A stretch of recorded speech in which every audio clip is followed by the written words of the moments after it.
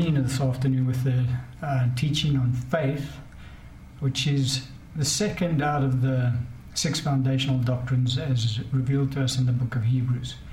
In Hebrews chapter 6, verse 1, the scripture says, "Therefore, leaving the discussion of the elementary principles of Christ, let us go on to perfection, not laying again the foundation of repentance from dead works, and of faith toward God, and of the doctrine of baptisms, and the laying on of hands, and the resurrection of the dead, and of eternal judgment." And so we see faith toward God is the second of the 6 foundational doctrines.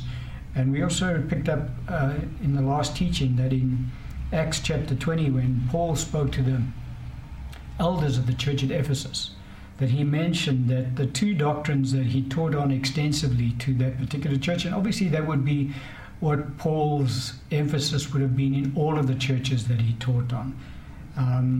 Paul would have taught on all 6 foundational doctrines, but 2 of them he specifically highlighted when he spoke to the church at Ephesus.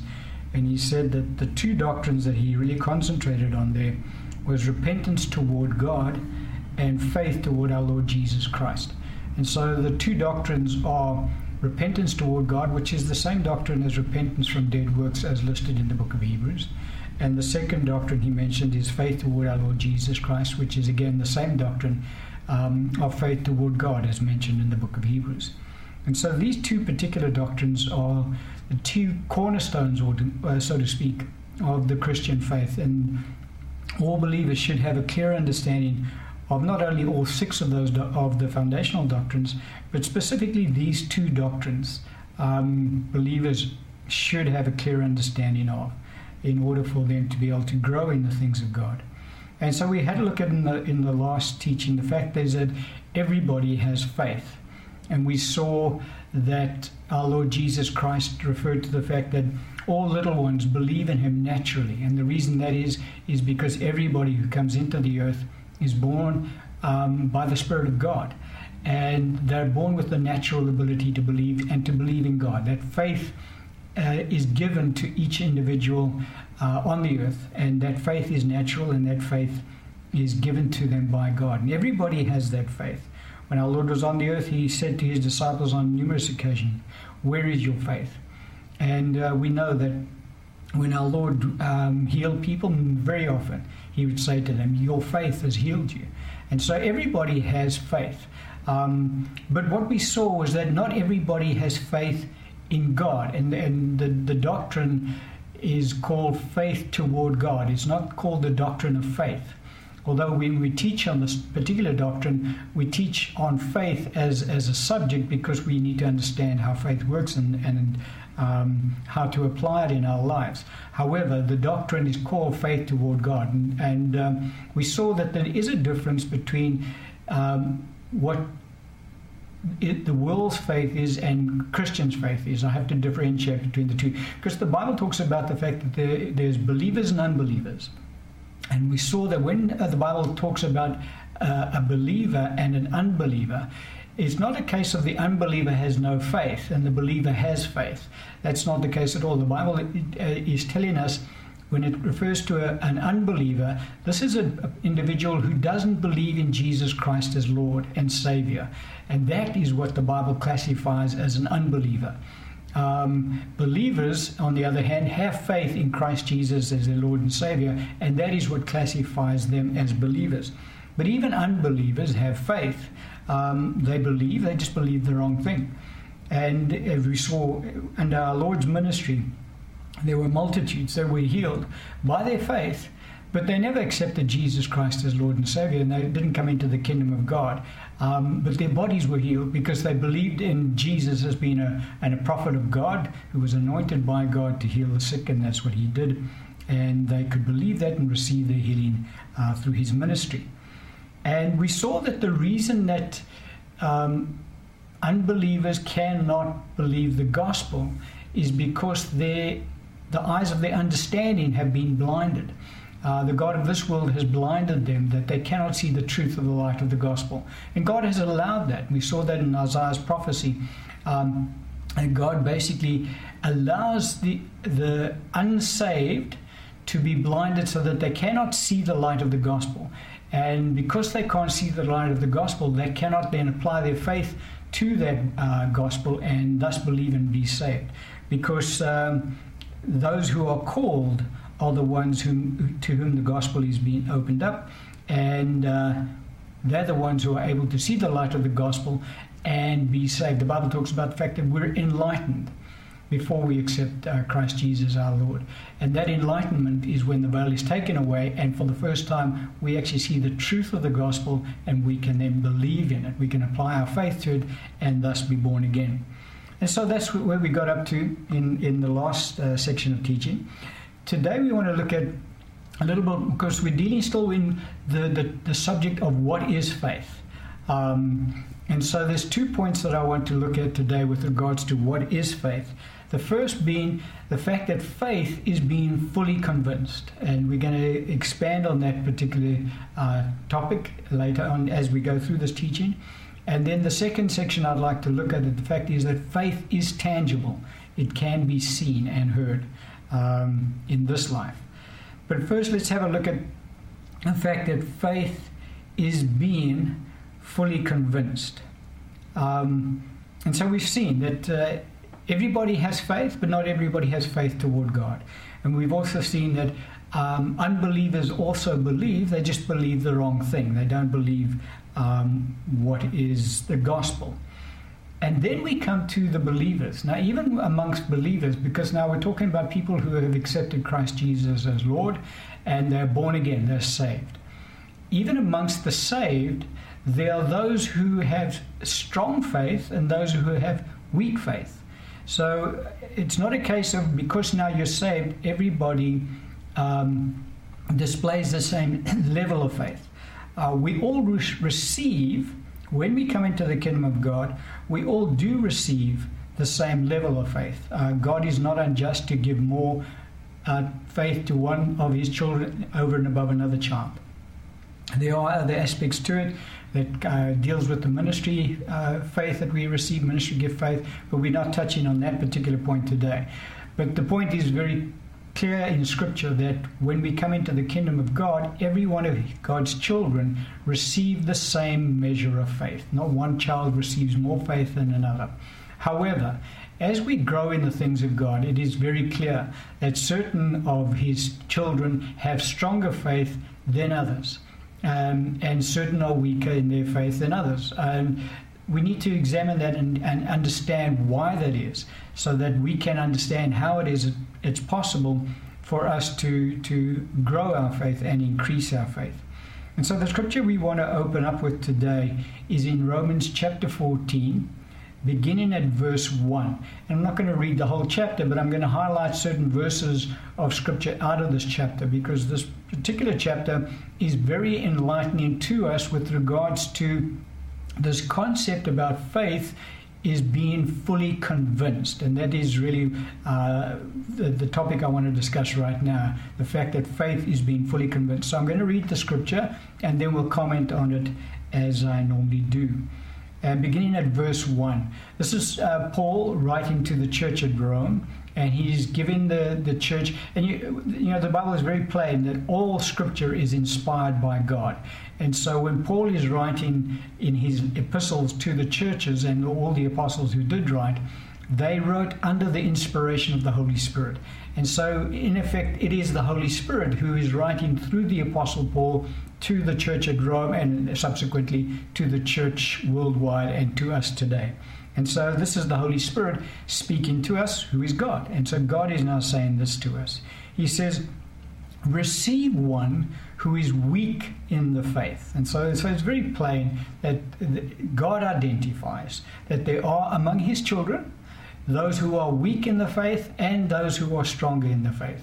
And there's no condemnation in it. You know, a lot of Christians get very, they feel condemned when they feel they don't have strong faith, but this Christian does have strong faith. God doesn't condemn. He just says, let's just go through the scripture. He says, receive one who is weak in the faith, but not to disputes over doubtful things. For one believes, another, he's elaborating on the doubtful things. Because there are certain things in Scripture where it's neither sinful nor righteous in your belief in how you behave in these areas. When it comes to sin, let's say, talk about the sin of adultery for argument's sake. I mean, that's plain sin. So you cannot argue and say, well, God allows me to commit adultery. No, he doesn't. His word very clear about that. It is sin, and so that is not a doubtful area. That's not this. But he highlights in this passage of scripture, in this chapter, certain areas that are not, the word doubtful is maybe not the right word, but it comes across in the scripture that says over doubtful things. It's talking about things that are, whether you believe it this way, I believe it that way, God doesn't, it doesn't faze the Lord. God doesn't say, well, this child of mine got it right, this one's walking now in sin because he's doing it that way. But let's just read the scripture again and let's expand on it. Verse 2 says, for one believes he may eat all things, but he who is weak eats only vegetables. And so here we're talking about what you eat. The Holy Spirit is saying that there's one of the children of God believes he can eat anything. And another child of his believes that he can only eat vegetables. And so this is the differentiation. This is the doubtful thing. So the one child of God says, wait a minute, I believe that God says we can only eat vegetables.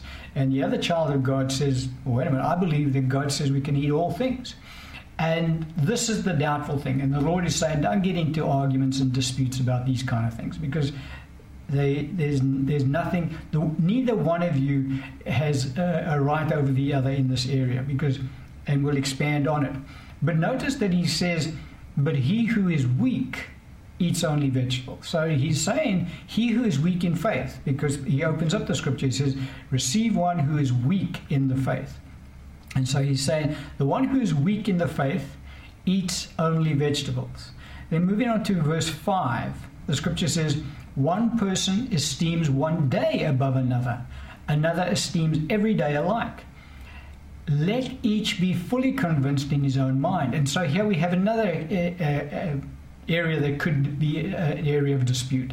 The first point he's talking about foods, and he's saying one can only eat vegetables, one says, no, I can eat everything. And the other one, now he's talking about days. And the one says, no, this particular day is a day that, we really, it should be a holy day. We should acknowledge it before the Lord. And the other believer says, no, every day is a holy day before the Lord. And I live every day unto God. And so he's just talking about these kind of things. But in talking about these kind of things, because neither of them are sinful, he's saying that the way that you observe and do certain things, all it does is it kind of highlights where you are in your walk of faith, your level of faith that you are operating in. And again, getting back to that first point, the one who is weak in faith eats only vegetables. The one who is strong, obviously the Holy Spirit is contrasting the two of them. And he's saying, contrasting the two of them, should I say. And he's saying the one who is strong in faith eats all things. So we're starting to see the differentiation between a believer who's weak in faith and a believer who's strong in faith. And here he comes up with another idea, but another example. He says, one esteems one day above another, while another esteems every day exactly the same. Then he expands on it a bit. He says, and this is where it becomes quite important for us to pick it up. He says, let each be fully convinced where? In his own mind. Okay, so this is a very important point for us to realize when it comes to faith. Your faith works based on what you are fully convinced of in your mind. Now, faith is of the heart. We're going to touch on that later. We'll see that. Faith is in the spirit. It's a spiritual force. However, it is linked directly with the way that we view things through our minds and the way we understand things. So hold that thought. The scripture says, let each be fully convinced in his own mind. And then moving on to verse 14 of this same chapter, Paul now says, I know and am convinced by the Lord Jesus that there is nothing unclean of itself. But to him who considers anything to be unclean, to him it is unclean. And so Paul puts his point of view across on this. And he says, and look at two things he mentions here. He says, I know and am convinced by the Lord Jesus that there's nothing unclean of itself. And I don't want to touch on getting to the debate on what is clean and unclean. We're talking about faith in this teaching. And we're talking about how we can differentiate between weak faith and strong faith, and how do we move from weak faith into strong faith. And so Paul is saying, I know and I am convinced by the Lord Jesus. Now, we all know that the Lord Jesus is the Word of God. The book of Revelation, his name is called the Word of God. In the beginning was the Word, and the Word was God, and the Word was made flesh. So Jesus is the Word of God. So Paul could have just as easily have said, or the Holy Spirit through Paul could have just as easily have said, I know and am convinced by the Word of God that there is nothing unclean of itself. And so the concept that I want to get across here from the scripture is that it is the Word of God that gives us knowledge, that convinces us in our minds. Remember what we said earlier? Let each be fully convinced in their own mind. And so it is the Word of God that convinces us in our mind that this is the way to go, walk in it.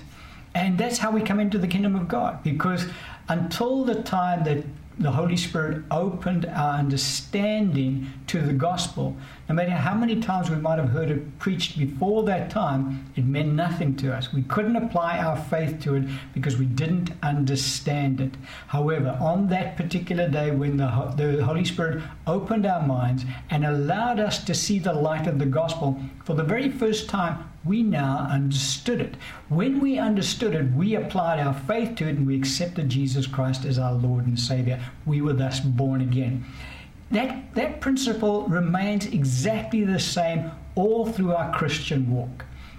And so it is that as we come into the kingdom of God, as we learn by the Word of God what God says about something, and we become fully convinced in our minds that this is true, that God's Word about this subject is true, this is what I can apply it, I will then be fully convinced I can then apply my faith to it and walk in it.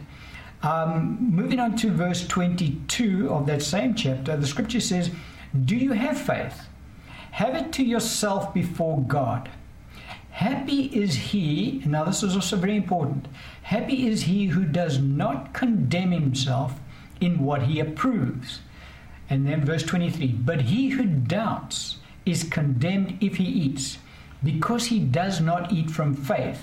For whatever is not from faith is sin. And so this portion of Scripture is very clear to us that the Holy Spirit is contrasting one who is weak in faith with one who is strong in faith. And he's saying the one who is weak in faith is the one who believes he can only eat vegetables. The one who is strong in faith, he's saying, is the one who believes he can eat all things. So what is the difference between these two Christians? They both are sons of God. They both love the Lord, and they're both walking in faith.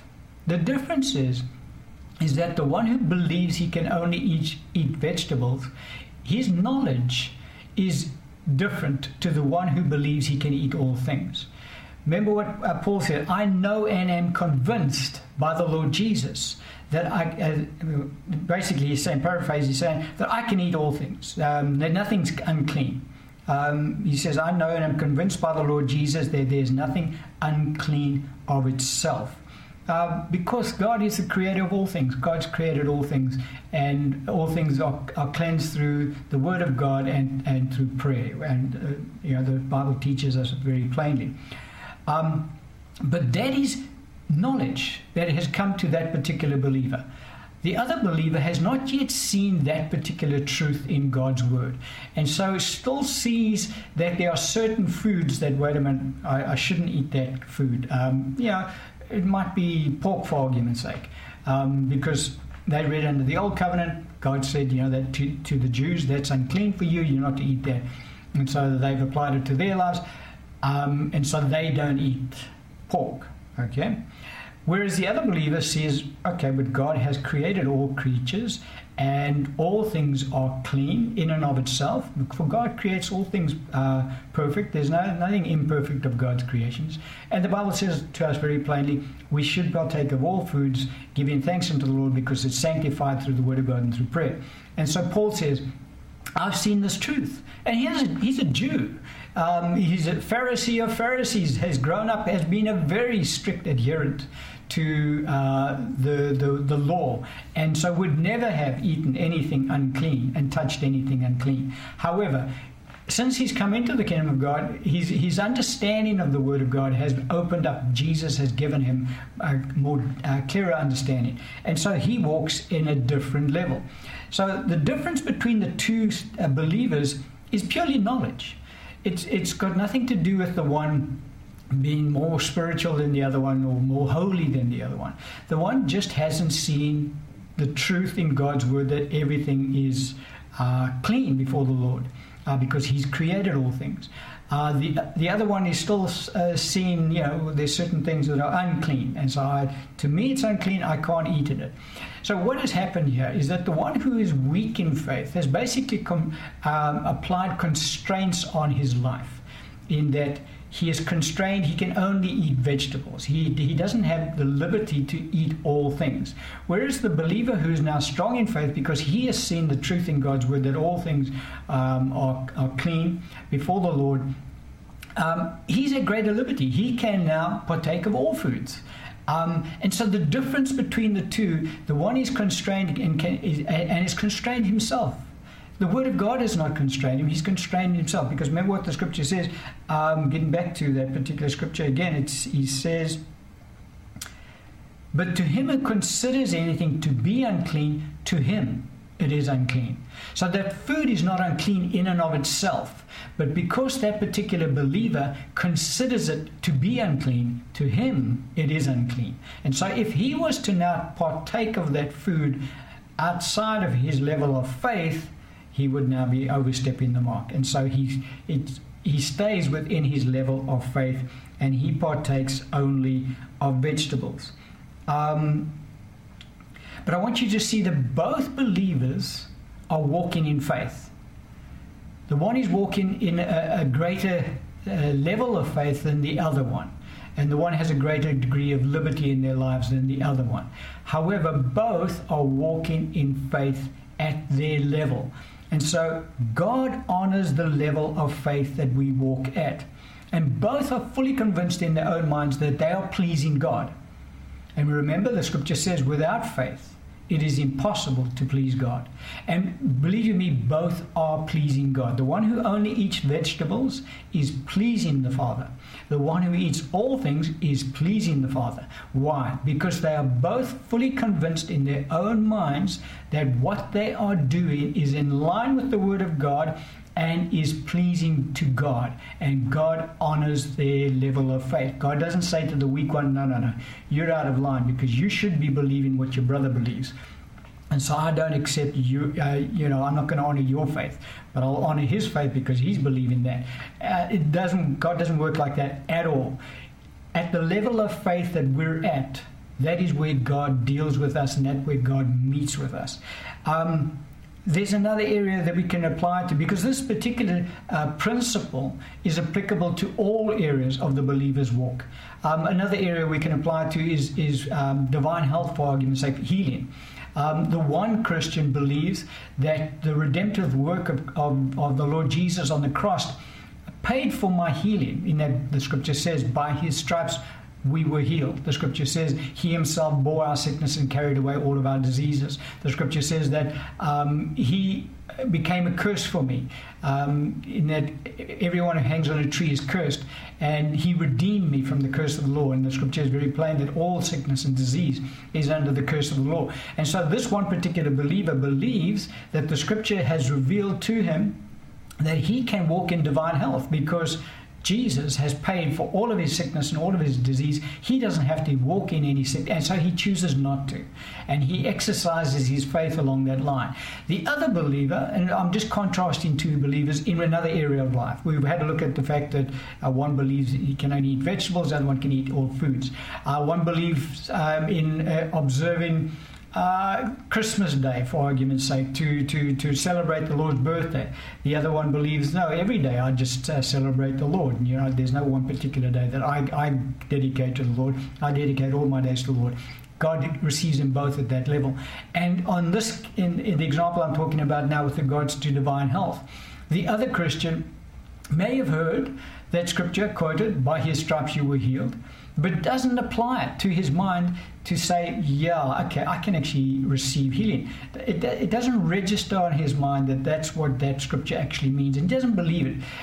And so he believes that sickness is natural, sickness is a part of life, and when you get sick, you go to the doctor. And he goes to the doctor, and he believes that God will heal him through the doctor's intervention. So he prays when he goes, Lord, really I ask that you would give the doctor wisdom so he can diagnose my sickness and prescribe the correct medication so that I can be made well. And God honors that faith, because that's where his faith is. Another Christian gets told he needs to have an operation, so he calls people up, let's pray, guys, let's pray that the operation will go well and it'll be a success and it'll be a testimony to God, and that God will be glorified through it. And God meets that person at that level of faith, and that's exactly what happens. The operation goes well. God is glorified because the person recovers so quickly, and he gives God the glory, and everybody thanks the Lord, and the Lord receives the thanksgiving from that. And so that's the level of faith that believer is operating in, and it is quite acceptable before the Lord. Both is acceptable before the Lord. One is not greater than the other in their walk with God, because they are both walking in faith toward the Lord. However, the one has the greater liberty than the other, because the other one, when he gets sick, has to go to a doctor to be made well. The other one, when sickness might attack their bodies, they just claim the scripture that says, no, by your stripes I'm healed, and God meets them at that level and honors their faith as well.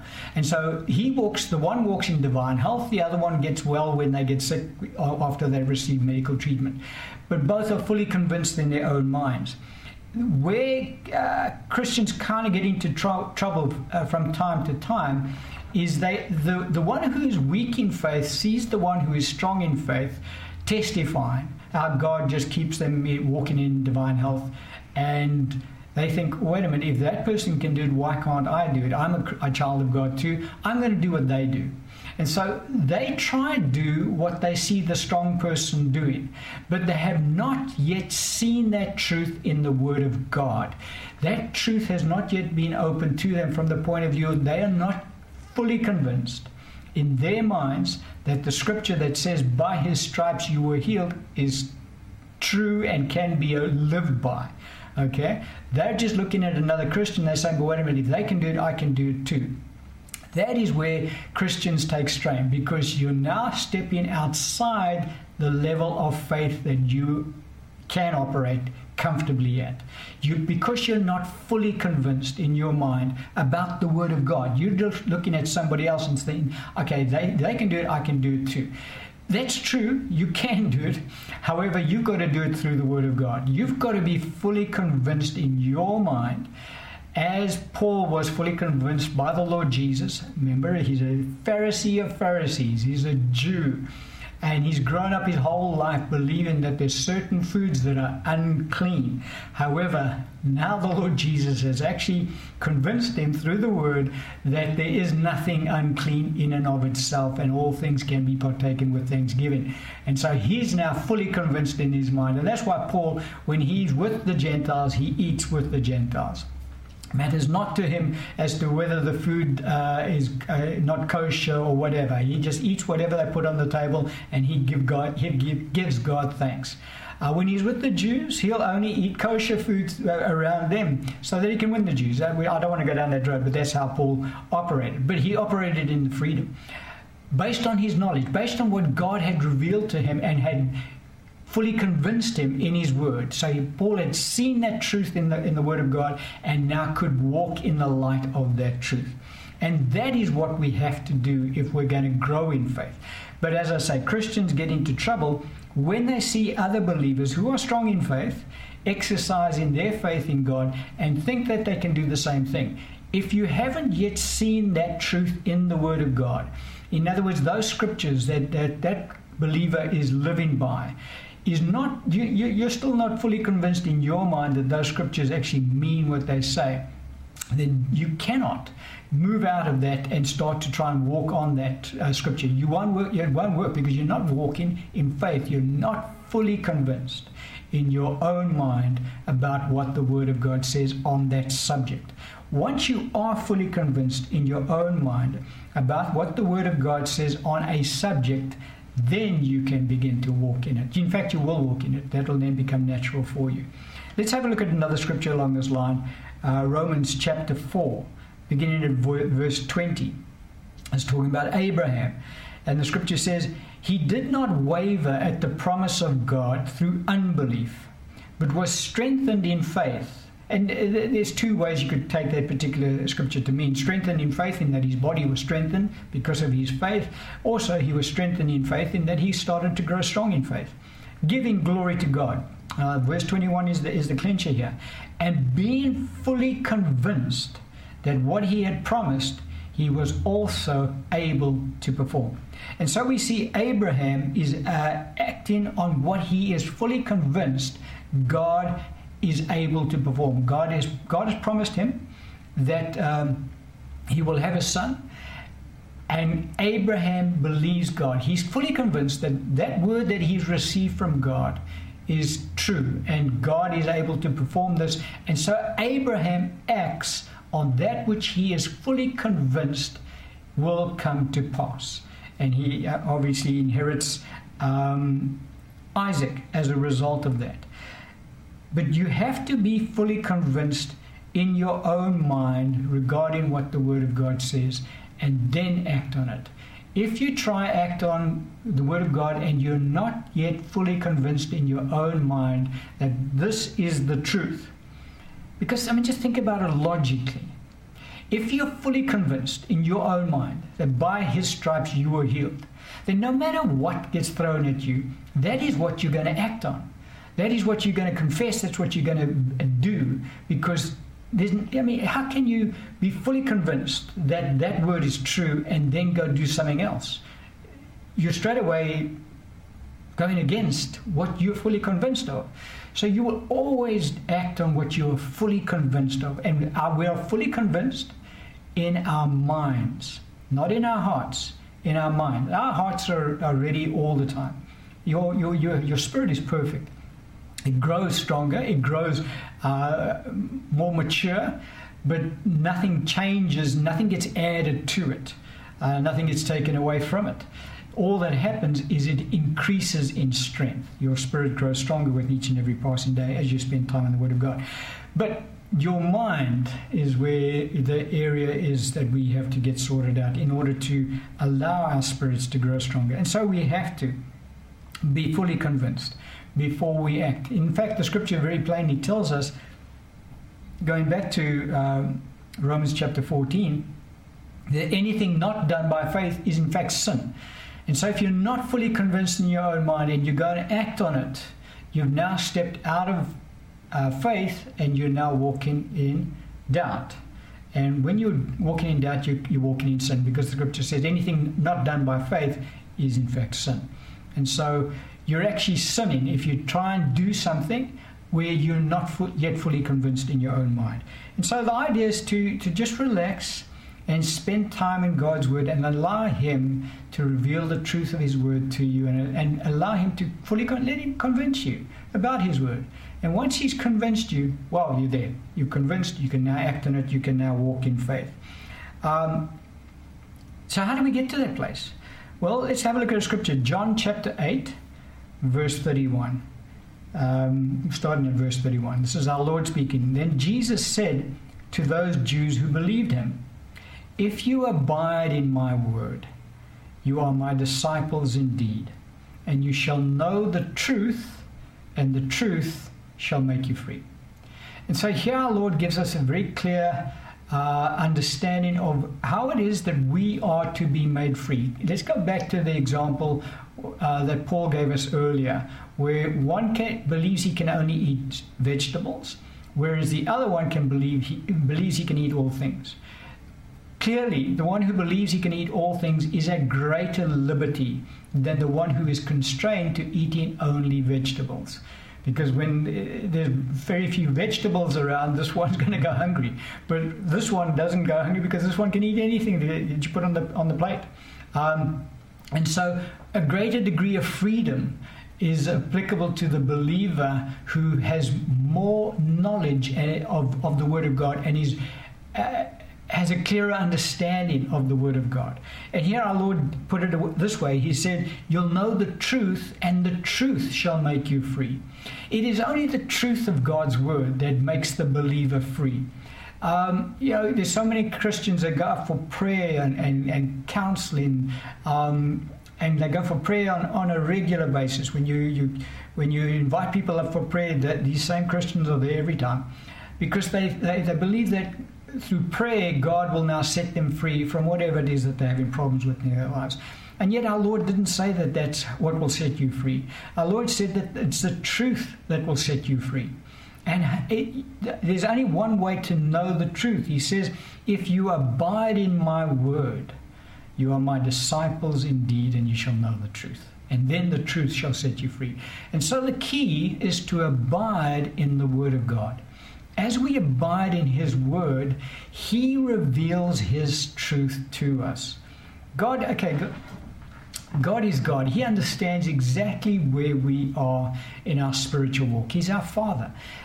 He watches us all the time. He knows if we're in our babyhood stage. He's not going to reveal to a baby Christian truths that he would only reveal to a mature believer who's been in the Lord years and years and years. Doesn't work like that. God reveals truth to us as we're able to absorb it. I remember our Lord when he was on the earth, he said, guys, there's many things I need to say to you, but I can't say them to you now because you're not able to receive them now. The reason they were not able to receive it is because their spiritual eyes had not yet been opened to the truths of God's word. And even Paul, remember when he was talking to the church at Corinth and the church in the Hebrews, he said, guys, there's things that we want to share with you, but we can't share them with you now because you're still baby Christians. And I can only feed you with milk. I can't yet feed you with solid food because they would choke on it. They wouldn't understand it, and it wouldn't mean anything to their lives. And so exactly in the same manner, when we spend time in the Word of God, God opens up his word to us layer by layer, for want of a better word, an analogy. It's not the right analogy, but it's a way of putting it across. In that little by little, he takes us into the word of God. Remember our Lord said that the Holy Spirit will lead us and he will guide us into all truth. And so God doesn't say, well, okay, you're now my son, well, I'll just give it all to you.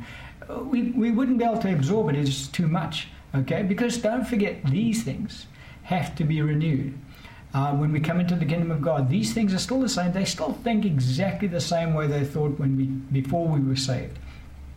And so we have to reprogram our minds. When we come into the kingdom of God, all the way up until that time that we're born again, our minds have been programmed to think as this world thinks.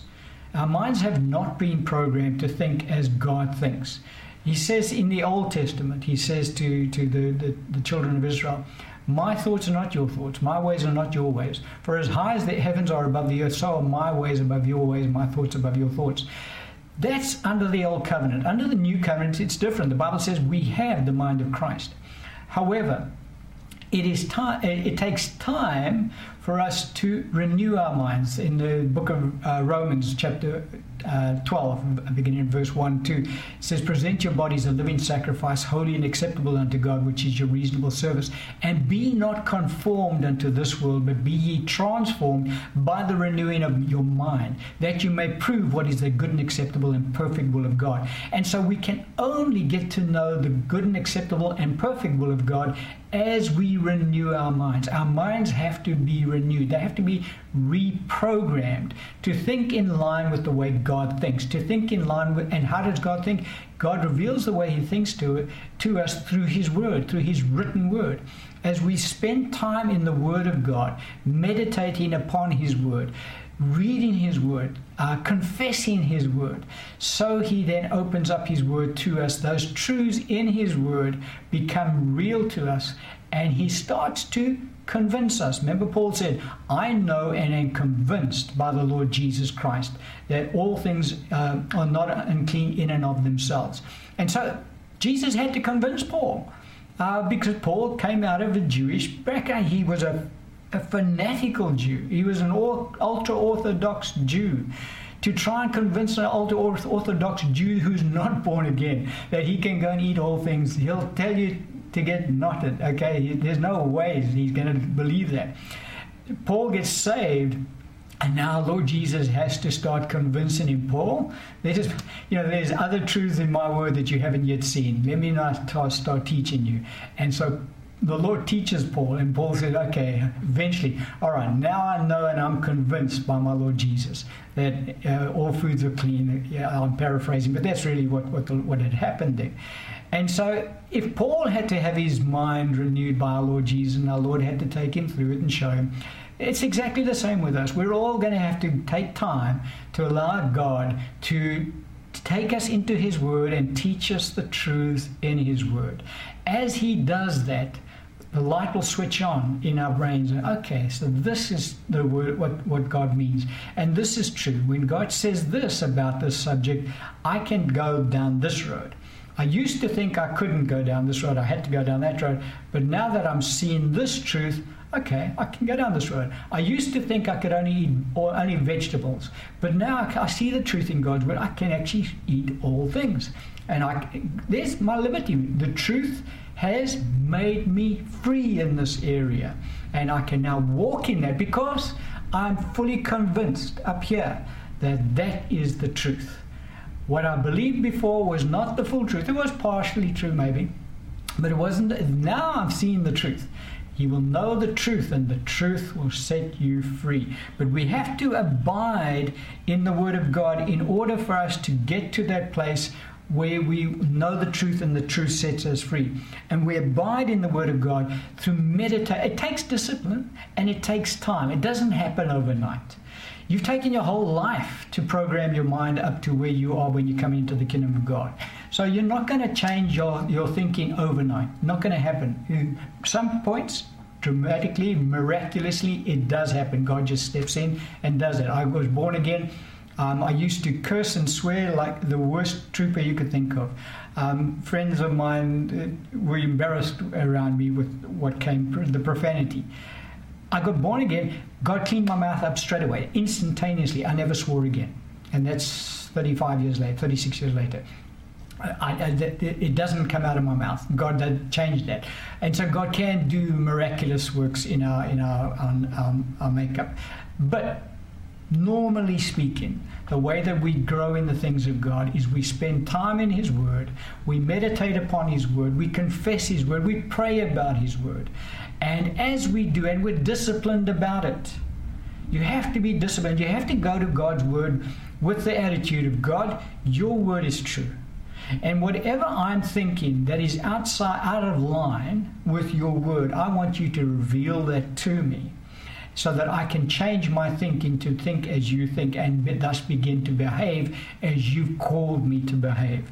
As we do that, by faith, God then renews our mind. Every time I read the Word of God, every day, I say, Lord, as I spend time in your Word now, I'm asking you, Father, in the name of Jesus, that my spirit would grow strong thereby, that my mind would be renewed thereby, that it would be medicine, health to all my flesh, because that's what the Bible teaches us as well, that his word is medicine and health to all of our flesh.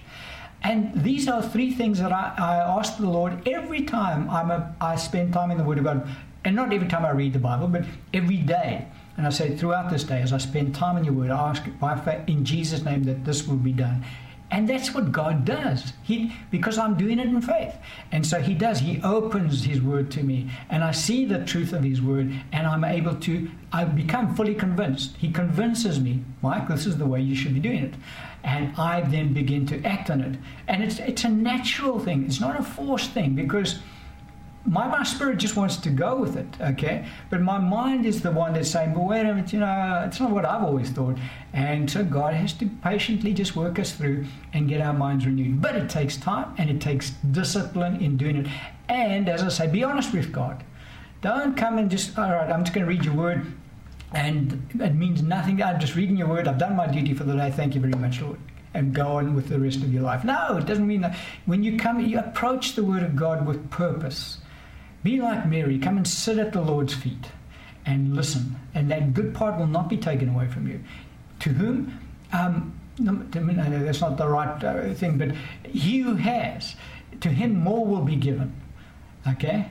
And so when you come with the right attitude before the Father, before the Lord, in his word, more will be given to you. He will begin to open up more truths to you. But when he does, you need to then start walking in the light of that truth. Because also, if you don't walk in it, that's it. You blocked it then. Because God says, why should I open up any more of my truth? You haven't yet walked in that which I've already revealed to you.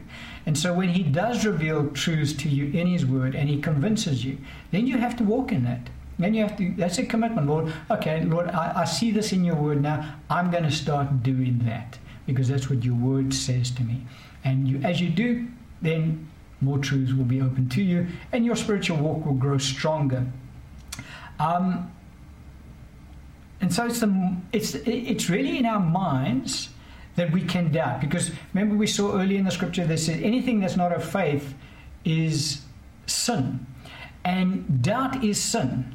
Okay, make no mistake, doubt is sin. I don't want to get ahead of myself, but doubt is sin. So, and your spirit cannot doubt. It's only in your mind that you can doubt. Let's have a look at a scripture in 1 John chapter 3, in verse 9. The scripture says, whoever has been born of God does not sin, for his seed remains in him, and he cannot sin, because he has been born of God. And so it is our spirit that is born of God. Our spirit cannot sin. The Holy Spirit resides within our spirits, and the Holy Spirit cannot reside in any place where there is sin, for in him is no sin.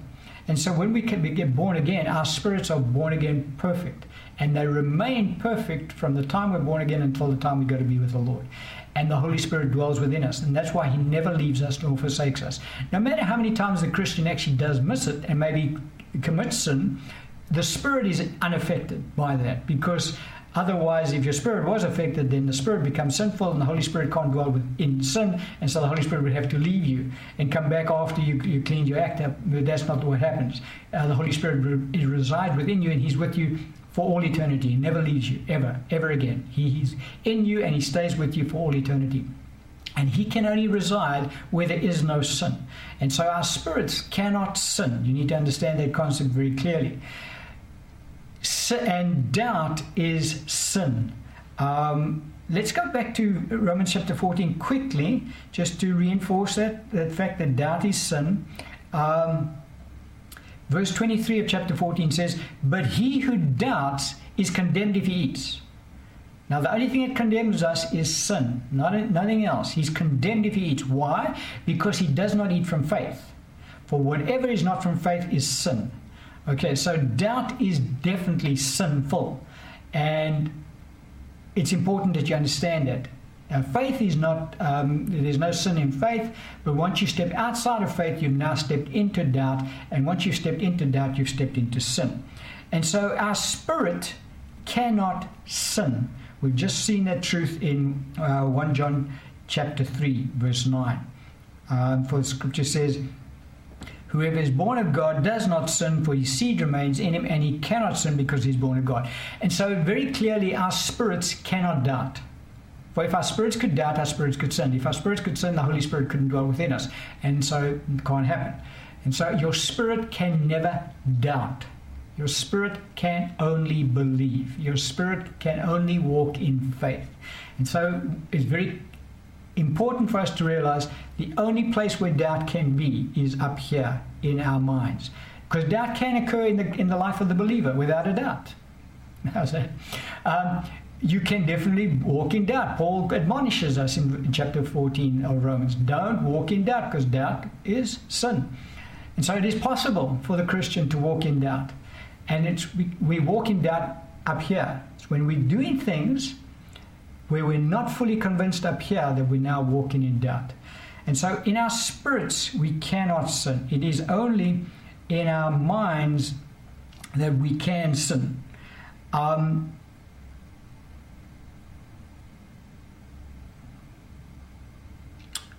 Let's move on. Move on to Romans chapter 2, verse 15.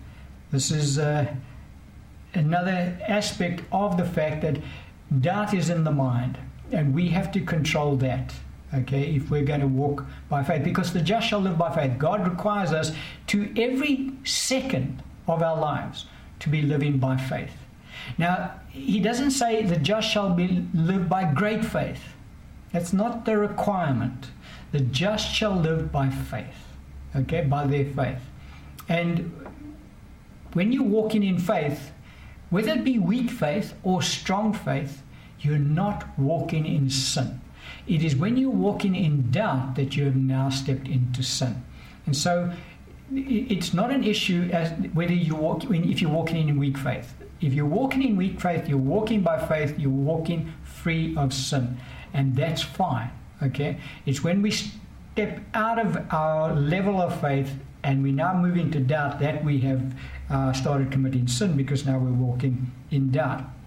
Romans chapter 2, verse 15, Scripture says, who show the work of the law written in their hearts, their conscience also bearing witness, and between themselves their thoughts accusing or else excusing them. And so Paul is giving us an indication, an idea of what a Christian's walk is like, in a way. Because he's saying that we have the law written in our hearts. So that's the new covenant we're under. Our Lord said in that day he's going to write his laws in our hearts and in our minds. And he'll put his laws into our hearts and put his laws into our minds. And so our spirits are born again, and the Word of God is really residing in there, because we're born of the Word of God, the incorruptible seed of the Word of God. And our conscience is always going to tell you to do the right thing and not do the wrong thing. And so in this particular passage of Scripture, Paul is saying that when a believer does that which is right, their thoughts will excuse them, their conscience and their spirit together, because he says, who show the work of the law written in their hearts, that's their spirits, their conscience also bearing witness. Okay, there's the two of them, their spirit and their conscience.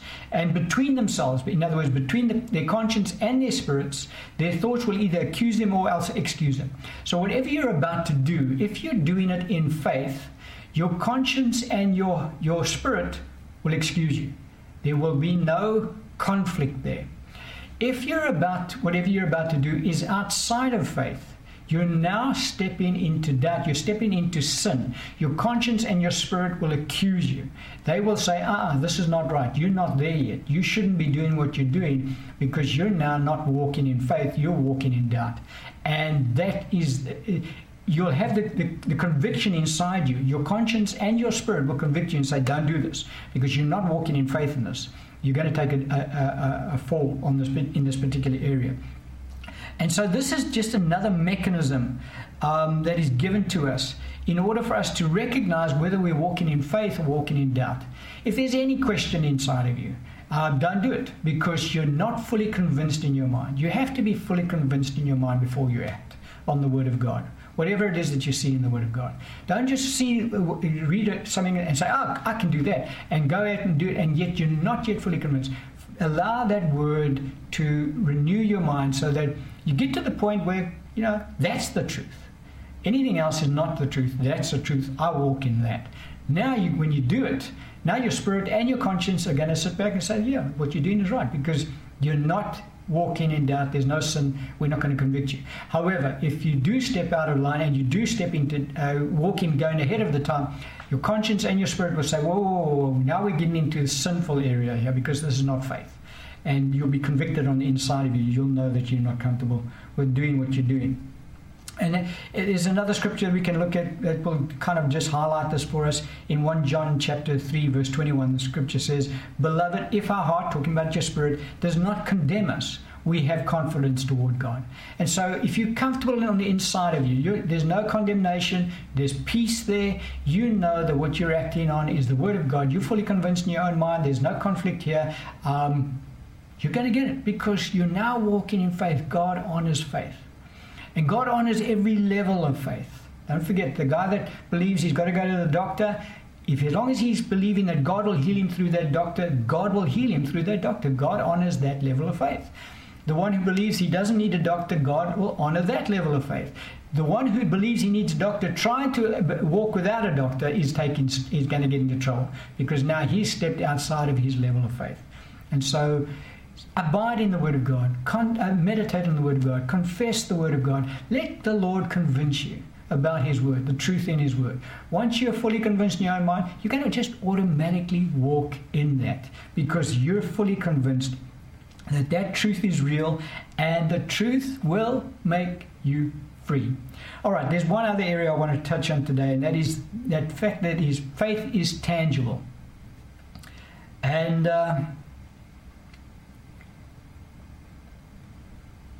faith resides in the heart. I've already mentioned the fact that the faith is a spiritual force. It resides in our spirits. And it's in our spirits that we exercise faith.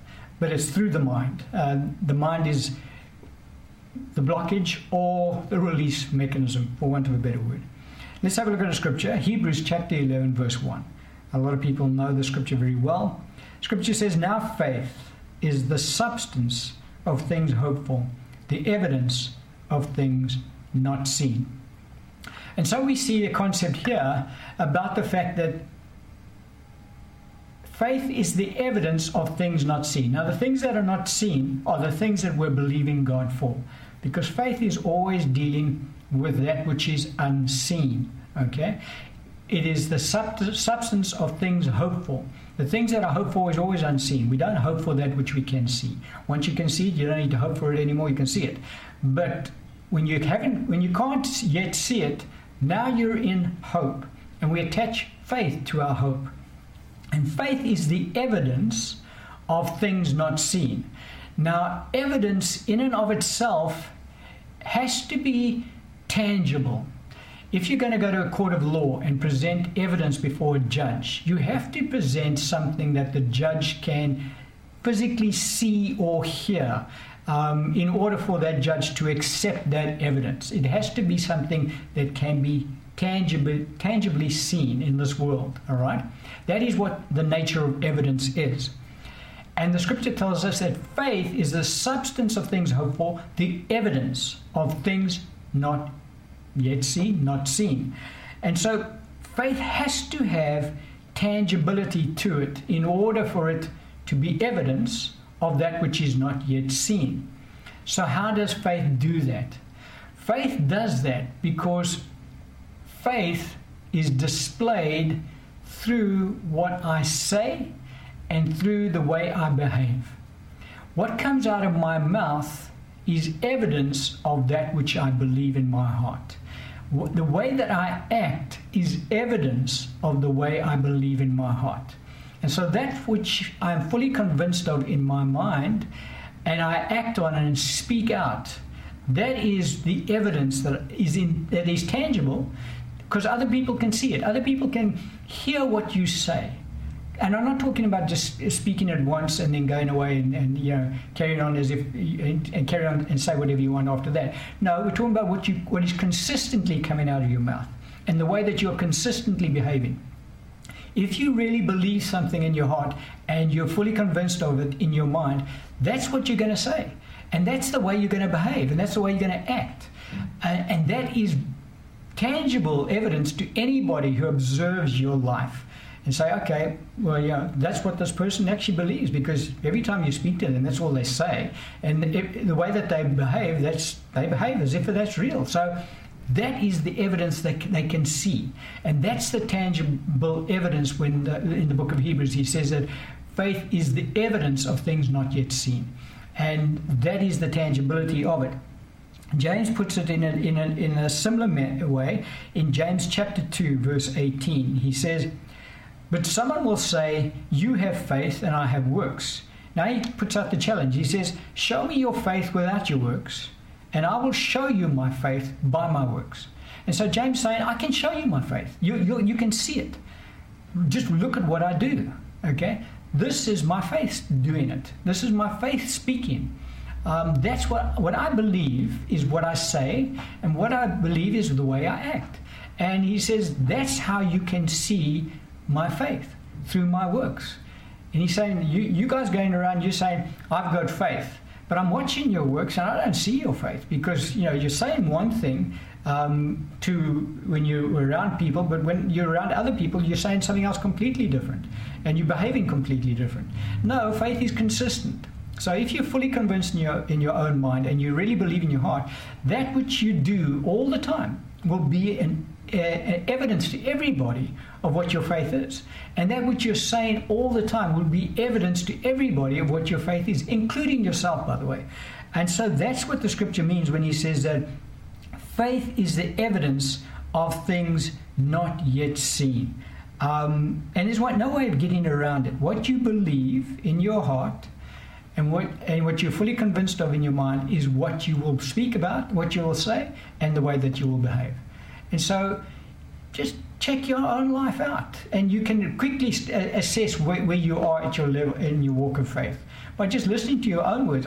You get around people. I love to listen to people, and you can hear what they say, and you can straight away see, okay, these people are having these problems in their life, but they never confess what God's word says about the situation. They're always confessing what other people have said about it, or how they feel about it, or God's word does not really feature. And so they're never going to get to the place where they can eat all things. They're going to continue eating only vegetables until their thinking changes, until they become fully convinced in their own minds. And so let's have a look at an example in Scripture of the tangibility of faith. And we'll look at Luke chapter 5, beginning at verse 18. And this is a story we all account in the Scripture we all know very well. But it's a good account, it's a good example to us of faith that is tangible, that can be seen. Beginning at verse 18, Scripture says, "Then behold, men brought on a bed a man who was paralyzed, whom they sought to bring in and lay before him. And when they could not find how they might bring him in, because of the crowd, they went up on the housetop and let him down with his bed through the tiling into the midst before Jesus." Now look at this, verse 20. "When he saw their faith, he said to him, 'Man, your sins are forgiven you.'" And we all know the story. Our Lord healed this man and said, "Stand upright, take up your bed and walk." And he did, and he walked out in front of everybody. But here's tangible faith. Our Lord saw their faith. The Bible says, when he saw their faith, he said to the man, "Man, your sins are forgiven you." And our Lord used that, obviously, to teach on another line. Our Lord was always going to heal this young man anyway. But there was tangible faith. They brought this young man. All five of them had faith now, and they were acting on their faith.